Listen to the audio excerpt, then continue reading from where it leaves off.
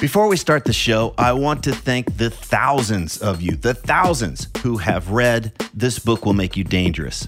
Many of you have told me that the book's unique way of exploring fear, confidence, and purpose has had a lasting impact, that it's much easier for you to get clarity and direction about what really matters and what you want to do in this lifetime.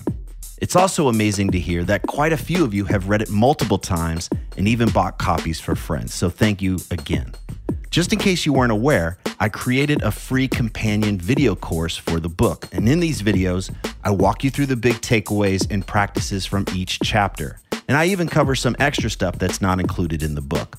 Information on how to access the course is in newer versions of the book. And if you own an older version of the book and you don't know how to access the course, just hit me up via the contact form at triplinear.com and we'll get you all set up. And one last thing, if you're one of the thousands who have already read the book, please consider leaving an honest review on Amazon so that others can decide if it's right for them. Again, thank you so much for reading This Book Will Make You Dangerous. And now, let's start the show.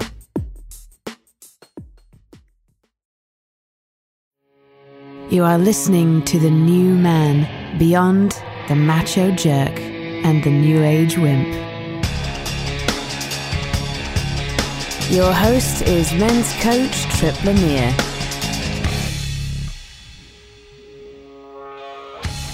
Do you ever feel like you must be living your life the wrong way? Do you compare yourself to others and then feel like shit because you believe they have something that you don't? And is it possible that your frustration may be rooted in a hidden belief that you're entitled to more than you're getting? Mark Manson wrote a book called The Subtle Art of Not Giving a Fuck. He's here to tell us why many believe being average is a failure and why we'd be better off if we weren't so focused on being so special. Welcome to The New Man. Today we're talking with Mark Manson. He's a blogger. He's also the author of The Subtle Art of Not Giving a Fuck, a counterintuitive approach to living a good life. You can learn more about him at markmanson.net. Mark, thanks for being here. Good to be here, Trip. Thanks for having me. Yeah, you're coming all the way from Brazil. I'm getting married in 2 weeks, so everything's a little crazy and surreal and hasn't sunk in yet, but it's all good too. It's all very exciting. I'm curious about how the title of your book relates to this thing, because it's a big deal. Obviously, what you're going through here. I do give a fuck about my wedding. Okay. Well, that's where I wanted to dive in here. Is the subtle art of not giving a fuck. When I first heard it, I'm glad you put the subtle art, because I just thought of that teenager. It's like, I don't care. And he's just kind of indifferent to everything in the world. That's not what you're talking about here. What are you talking about when you talk about the subtle art of not giving a fuck?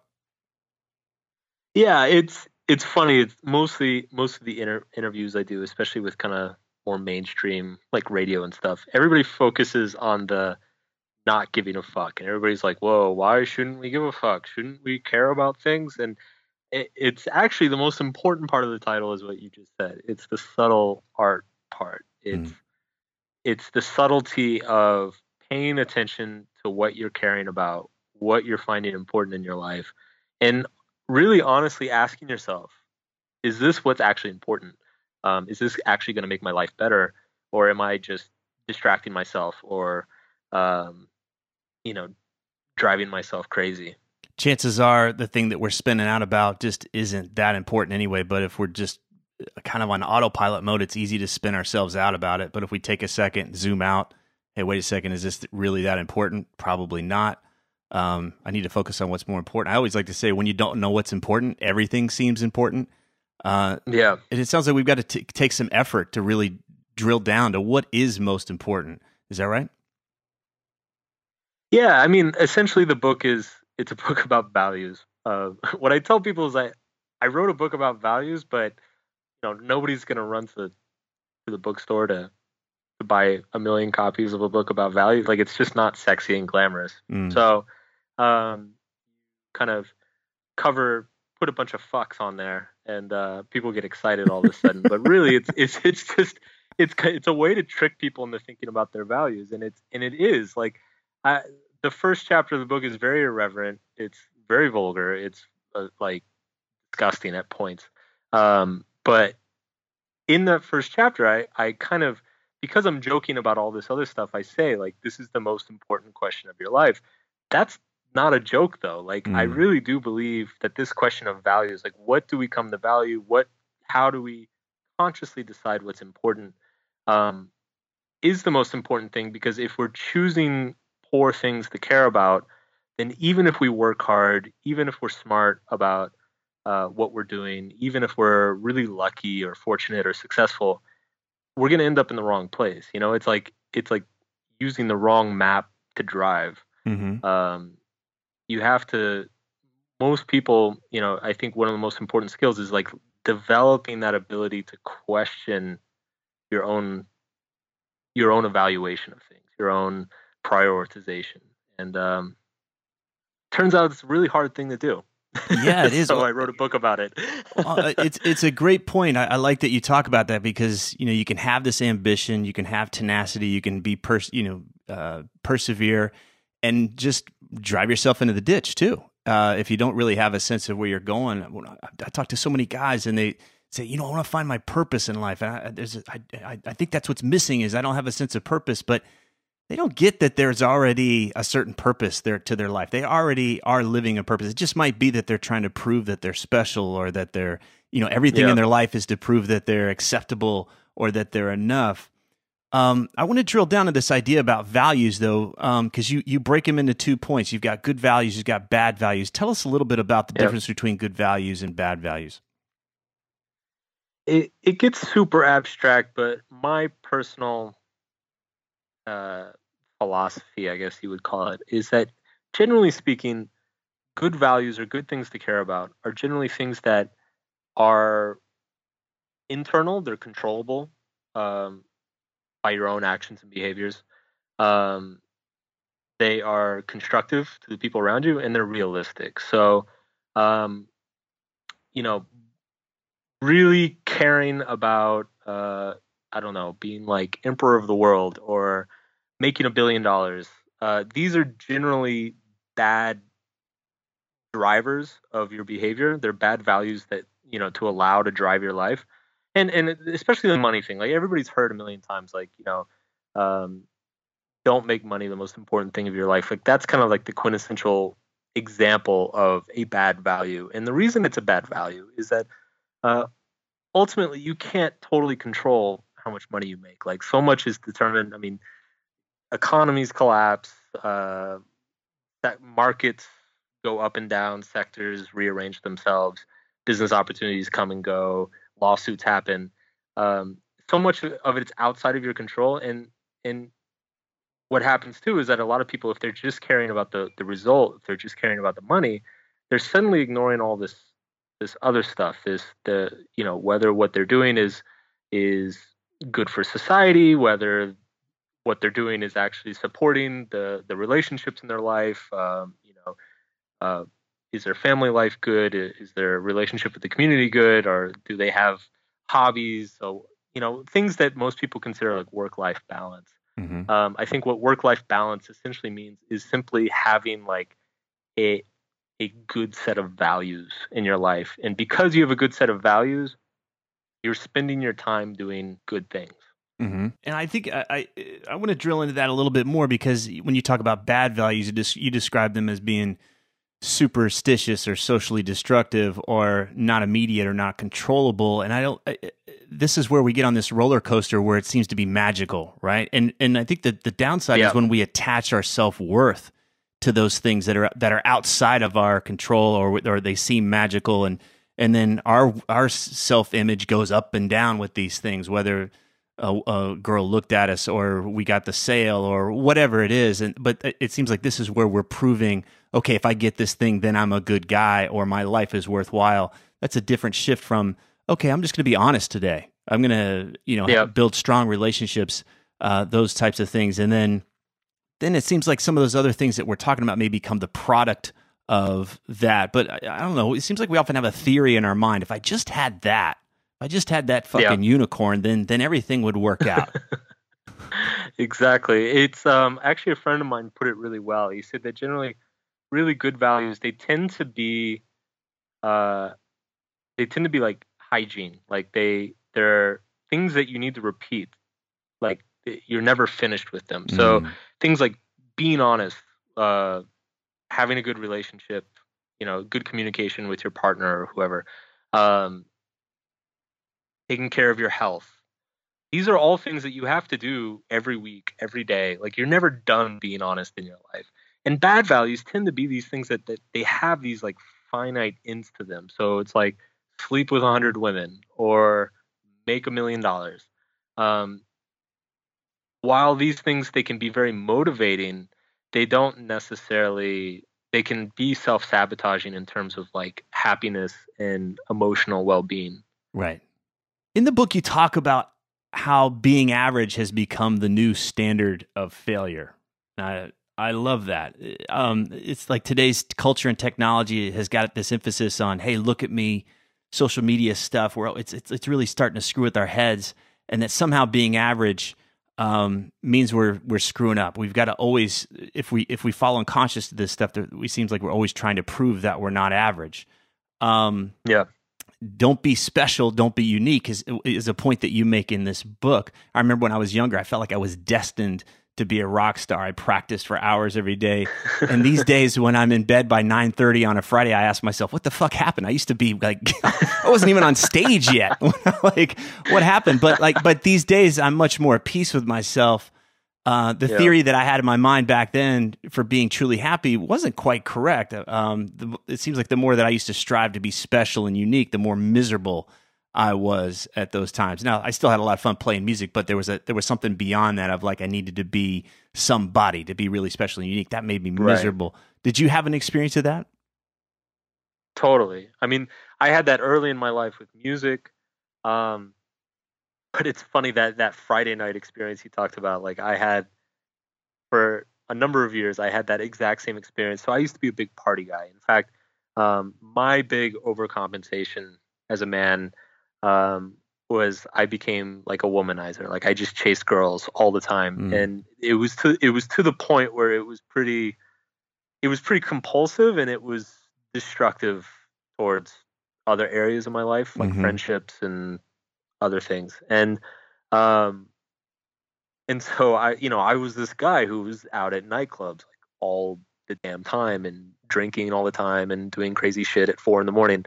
And it was funny, starting around the time I turned 30 and around the same time I met my fiance, I started discovering that like I didn't really want to go out anymore, and I would stay home on a Friday night, and there was this almost this like guilt. It was exactly like you were saying. I'd be sitting at home reading a book on a Friday, and I'm like, wow, does this mean I'm a loser? Like, did I screw something up here? Like, there's there's this like inner inertia inside of you that's spent so long trying to escape this kind of moment that it's hard to just remind yourself, like, you know what, you don't really need to be going out and talking to cute girls on a Friday night to like be a cool guy. Like you don't really have to do any of that stuff. Well, it's a self-image thing. It's an identity thing. Like, who am I if I'm not doing those things? If I'm not doing that, like you said, well, does that mean I'm a loser if I stop doing those things, right? Yeah, and and what's dangerous is when we construct our identity out of those things that are done, that are motivated out of insecurity. So, my chasing girls was rooted in some deep insecurities I had around intimacy and other things. And and because it drove so much of my behavior, it became part of my identity. Like all my friends knew me as like the party guy who got with a lot of girls, and it's how I thought of myself, and it's how I tried to prove myself and portray myself to others. And so when you let go of that, not only is there this kind of shock of like, oh, am I a loser now? But there's also that identity crisis of, wait, who am I? Right. Like maybe I don't know who I am. And bringing this back to the being average thing, one thing that I see in our culture today that concerns me a lot is that the vast majority of the media that we're exposed to primarily through social media, but also through, having 500 TV channels or whatever. I mean, we're basically constantly bombarded with the highlight reel of life. Mm-hmm.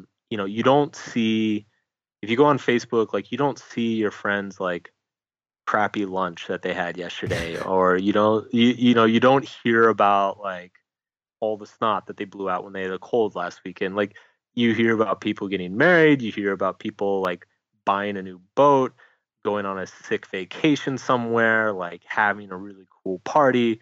And so it's just, it kind of, I think it creates this perception in people that this is the new normal. Mm-hmm. And I've seen this, I get thousands of emails from readers throughout the months through my website, and I started to notice this, particularly in younger people, is that I would get emails from people who are like 20, 21, and they would describe their lives, and their life was like the quintessential, typical, good American college experience. It's like they're smart guys, they go to a good school, they're doing well in their classes, they have friends and they hang out with them, yet they were just incredibly upset because they felt like they weren't living up to this ideal, this like Hollywood imagery that they had bought into. Right. Like, they were supposed to be partying every night and getting laid constantly, and like There was some other place out there that they were supposed to be where everything was happening, and they're missing out on it.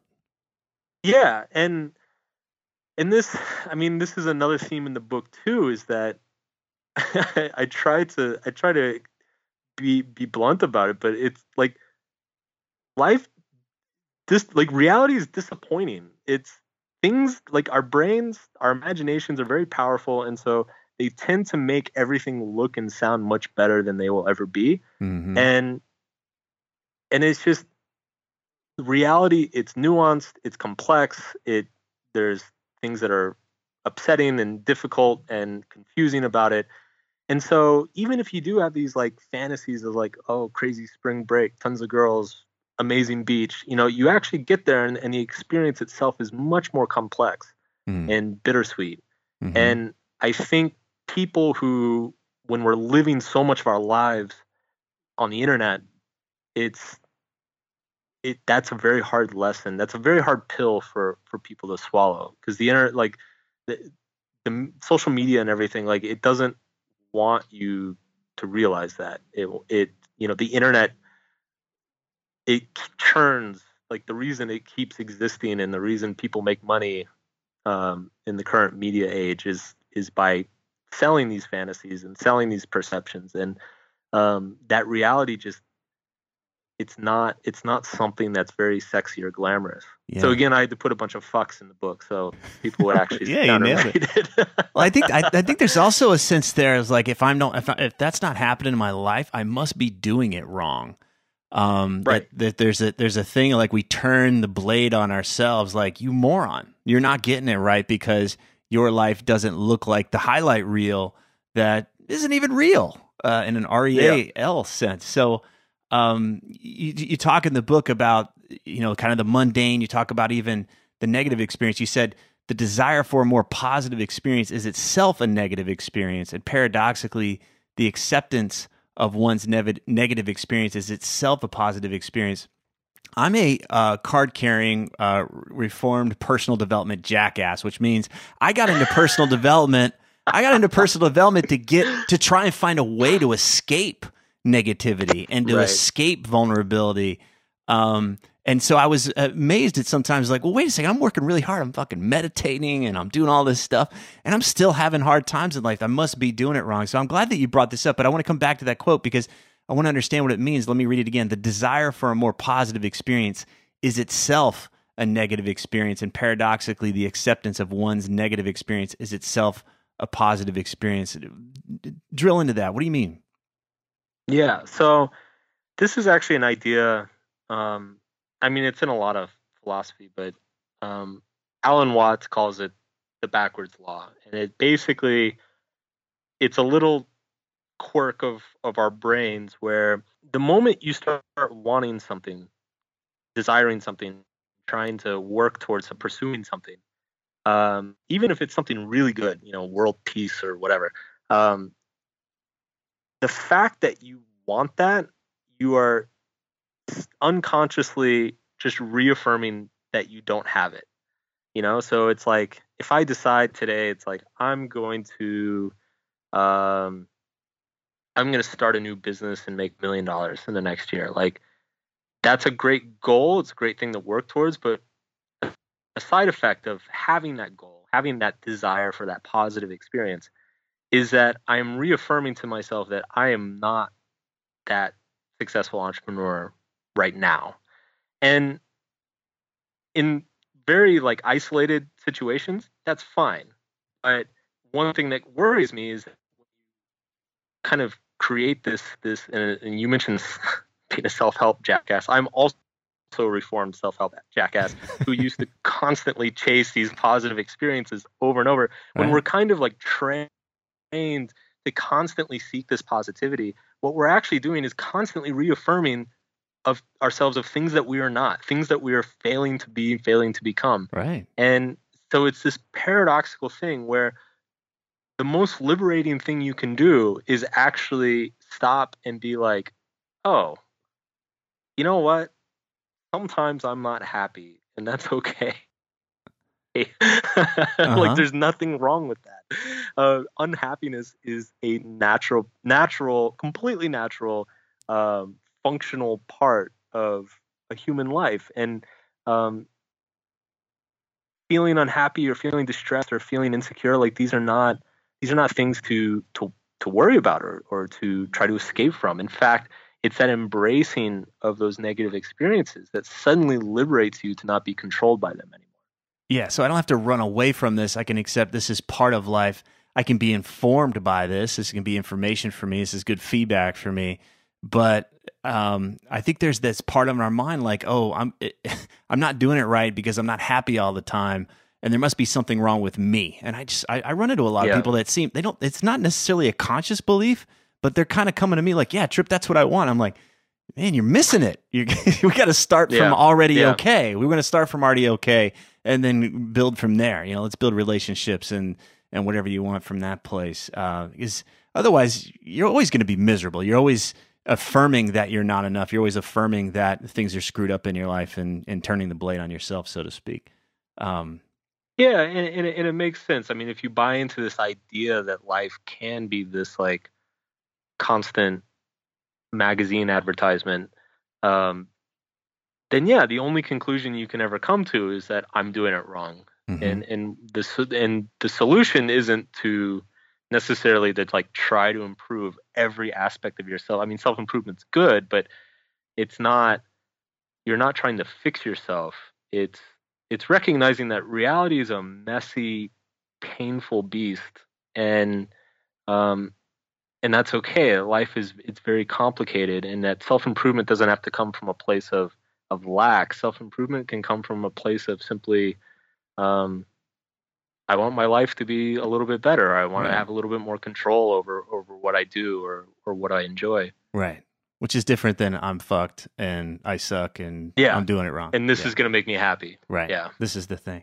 You talk about entitlement a lot in this book, and you point at how it shows up and creates a ton of misery for us. It seems like it's a huge blind spot for many of the people that this book is aimed at. What do you mean by entitlement? Because I was kind of blown away how you were connecting so many of the points in the book to entitlement. So the first thing, like, how do you define entitlement? How does it look to you? So I define entitlement, I think, a little bit different than most people think of it. I basically define it as people who believe they deserve special treatment. And what I mean by special treatment is that they believe that life should work differently for them. They believe that life should differ from the reality in general, or that it should differ from how life works for other people. And I think this is one of those concepts that I think everybody, when they hear that, they're like, oh yeah, totally, man. Like, nobody deserves special treatment, and then they turn around and they like start yelling at a waiter because there's too much ice in their water or something. And It's entitlement is it's something. It's not like an all or nothing thing. Like we all have a certain degree. I mean, we're all selfish creatures to a certain extent, and so we all have a certain degree of entitlement. Like, all of our thoughts and experiences are limited to ourselves. So, in a certain sense, like we all um, filter information through our own experience, and so it's natural that we think whatever we do or we want is a little bit special in some sense. And so the problem is that when you have a culture that kind of enables that, one of the points that I make on my site is that I think unintentionally advertising and consumer culture kind of enables greater senses of entitlement. So you turn on the TV and watch a football game or something, and every single commercial is like you deserve to have the freedom to drive your truck, in the mountains, and you deserve. And then the next one's like you deserve to have financial security, and then the next one is like you deserve to have a safe and healthy family, and then it's like over and over advertising is telling you it's like, oh, you deserve special treatment. That's why you should buy my product. And it's, I mean, advertisement at its core is it kind of appeals to our psychological, like our base psychological instincts, our selfishness and insecurities and things like that. And I think when you have a culture that's just constantly bombarding people with these messages because they sell so well, you get a lot of people walking around thinking like, well, I deserve to have everything the way I want it. I work hard, so I deserve to have an easy life and be happy all the time. And I think once you get to that point, it becomes dangerous because once people feel that they deserve to feel success and happiness all the time, that's when they start doing unethical things or blinding themselves to the unethical side effects of their own behavior. Like what? And what does that's that mean? what I see. What does that mean? Like, give me an example of that. Sure. So the example I use in a book is actually a guy I used to know. And non-coincidentally, he was another one of these self-help jackasses, all positivity all the time, like hustling, working his ass off. He was constantly talking about like starting businesses and like hedge funds and or sorry, doing like venture capital shit. And like he was always just going on and on about like all these business ventures he had going. And when you first meet him, he seems like this amazingly successful and charismatic guy. And the more I got to know him, the more I realized that it was all kind of smokes and mirrors. Like he was basically borrowing money from family members and not paying them back, and spending a bunch of his money on pot and stealing ideas from his business partners. But if you ever confronted him about this kind of stuff, it was always like, oh well, this guy, he couldn't handle the work, my standards of the kind of work that we want to do, so I'm just cutting him out of the deal. Like there was always an example, there was always an excuse of why like he was too good and these other people couldn't handle him. So he was justified in his choice to kind of be a dick. Right. And he felt, and the scariest thing about it was this guy felt good all the time. Like he felt good. He sounds like a raging narcissist. When I read this part, he was. And the funny thing is the original term I used in the book was narcissism. And there's all sorts of like research that's gone on that's finding like narcissism is becoming more common over the past few decades in the population. And so I wanted to talk about this idea and how narcissism is very much like a reaction to, it's exactly what you said at the beginning of the podcast, which is people who don't care about anything people who don't know what they care about end up caring about everything. And I think one thing that seems to be happening these days is that it's getting harder and harder. Life is getting more complex.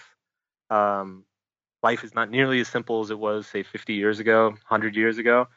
And so it's extremely hard these days for people to get clear about what matters to them, what they care about. It's this paradox of choice. Like, we have so many opportunities in 2016 that it's that much harder to know what we should do. And because we don't know what we should do or what we should care about, we just get sucked into all these frivolous things and constantly like chasing feeling good all the time. And if I don't feel good, then somehow it's the world's fault because I'm entitled to it. I deserve to feel good, and it's not my fault if I don't feel good. It's not my responsibility.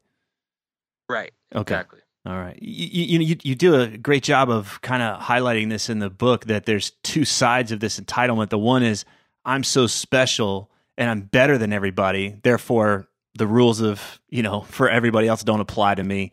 And then the other side is, I'm so unfortunate and I've been so screwed over by the world that I'm entitled to something. And I thought that was interesting that on both sides of the bell curve, with average in the middle, that there were those that felt entitled on either side, and it was a kind of a reality distortion field there. Yeah, I think this was a point I really wanted to make, because I've seen this in my own work a lot. Like, you've got people like the raging narcissist I just talked about. Nothing's his fault. He's so awesome. People can't handle him. Is this guy running for president? I just want to check in and just see. I wasn't gonna say it, man, but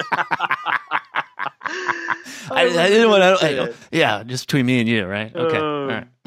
But yeah, let's just put it this way: they would get along very well. So you have that side of the spectrum, right? You have this irrational belief in one's own superiority and deservedness. But I've also noticed that there are a lot of people who are on the other side of the spectrum, where it's like, I'm such a victim. The world has shat on me so many times. Look at this horrible thing that happened to me. How could you hold this against me? And it's almost this victimization, the self-victimization, or it's not self-victimization. I mean, because people are actually victims of things, but it's people who take these negative experiences that they have in their life and they construe it as a justification to also be just as selfish and irrational about their place in the world. They become identified with it, and they get kind of a false sense of like, okay, this is my identity now, and now I'm going to navigate life through this lens. I'm entitled to shit because of what happened to me. Yeah, and it's the same sort of narcissism. It's just the opposite explanation. Mm-hmm. It's like, I'm such shit that I deserve special treatment and I deserve things to be different for me. And what this all comes back to is kind of that original theme of this need to feel special. Because really what this narcissism is driven by is this need to be special all the time. This mm-hmm. need to believe that you're somehow different, that you're fundamentally unique in some way from everybody else in the population. I mean, yeah, we're all unique, blah, blah, blah. But like, on a moral level, we're not. Like, it's and in fact, even, yes, some people are more talented at certain things than others. Some people live more enjoyable lives or are more fortunate in different ways. But ultimately, 99% of everything that we all do is very mundane and very average and very unnoteworthy. And that does not, again, it's a message that is not sexy or glamorous, but it's very liberating once you accept it, because it suddenly relieves all this pressure from yourself to constantly be proving something or seeking this validation. Yeah. That's the only road that's going to have me be happy, is if I'm this truly exceptional, different from the rest of the herd, truly unique snowflake, and got everything coming my way that I deserve. That's the only way I'll be happy. Big theme through this book is let that shit go, because that's what's driving you nuts. And lo and behold, you're going to find a really great sense, at least just some peace. And then you can go create stuff. It doesn't mean you just sit there on the couch and waste away, but without that thing there, like, I have to be this guy, this kind of internal yardstick that always stays out of reach. You never get there. Yeah. There's no exoneration from that, you know? Yeah. And what a lot of people, you know, so the first, you know, a lot of people, they immediately resist this idea, you know, and their first reaction, their first negative reaction is like, well, if I'm not going to try to be special, then like, why do anything at all? And it's, again, this letting go of this need or desire to be special or to prove something. I've actually found it's led to more productivity and actually technically more success in my own life. Like for instance, just in my writing, I've noticed over the years in my writing and looking back at my music career or my lack of music career, like why my music aspirations fizzled out and never went anywhere. It's the same reason too. It's when I'm sitting down to write something, I've noticed in my own mind, if I sit down to write something and I'm convinced that the idea that I have is going to change the world and it's going to be the best article or book that anybody's ever read in their life, I clam up and freak out and become incredibly neurotic and don't really write much of anything. And what does come out is not very good. It's those moments when I sit down and I'm like, well, I've got this idea. It's kind of funny. It's kind of cool.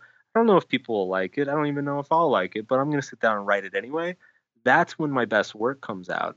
And that's something that, you know, I've had to learn to kind of manage in myself. And I look back at my musical aspirations. I think when I had the same dreams as you. I wanted to be a rock star. I used to listen to albums and envision myself on stage and, you know, have all these fantasies and stuff. And in hindsight, it's scared the living shit out of me because I had these like hugely unrealistic expectations and demands for myself, and I attached my self-worth to it.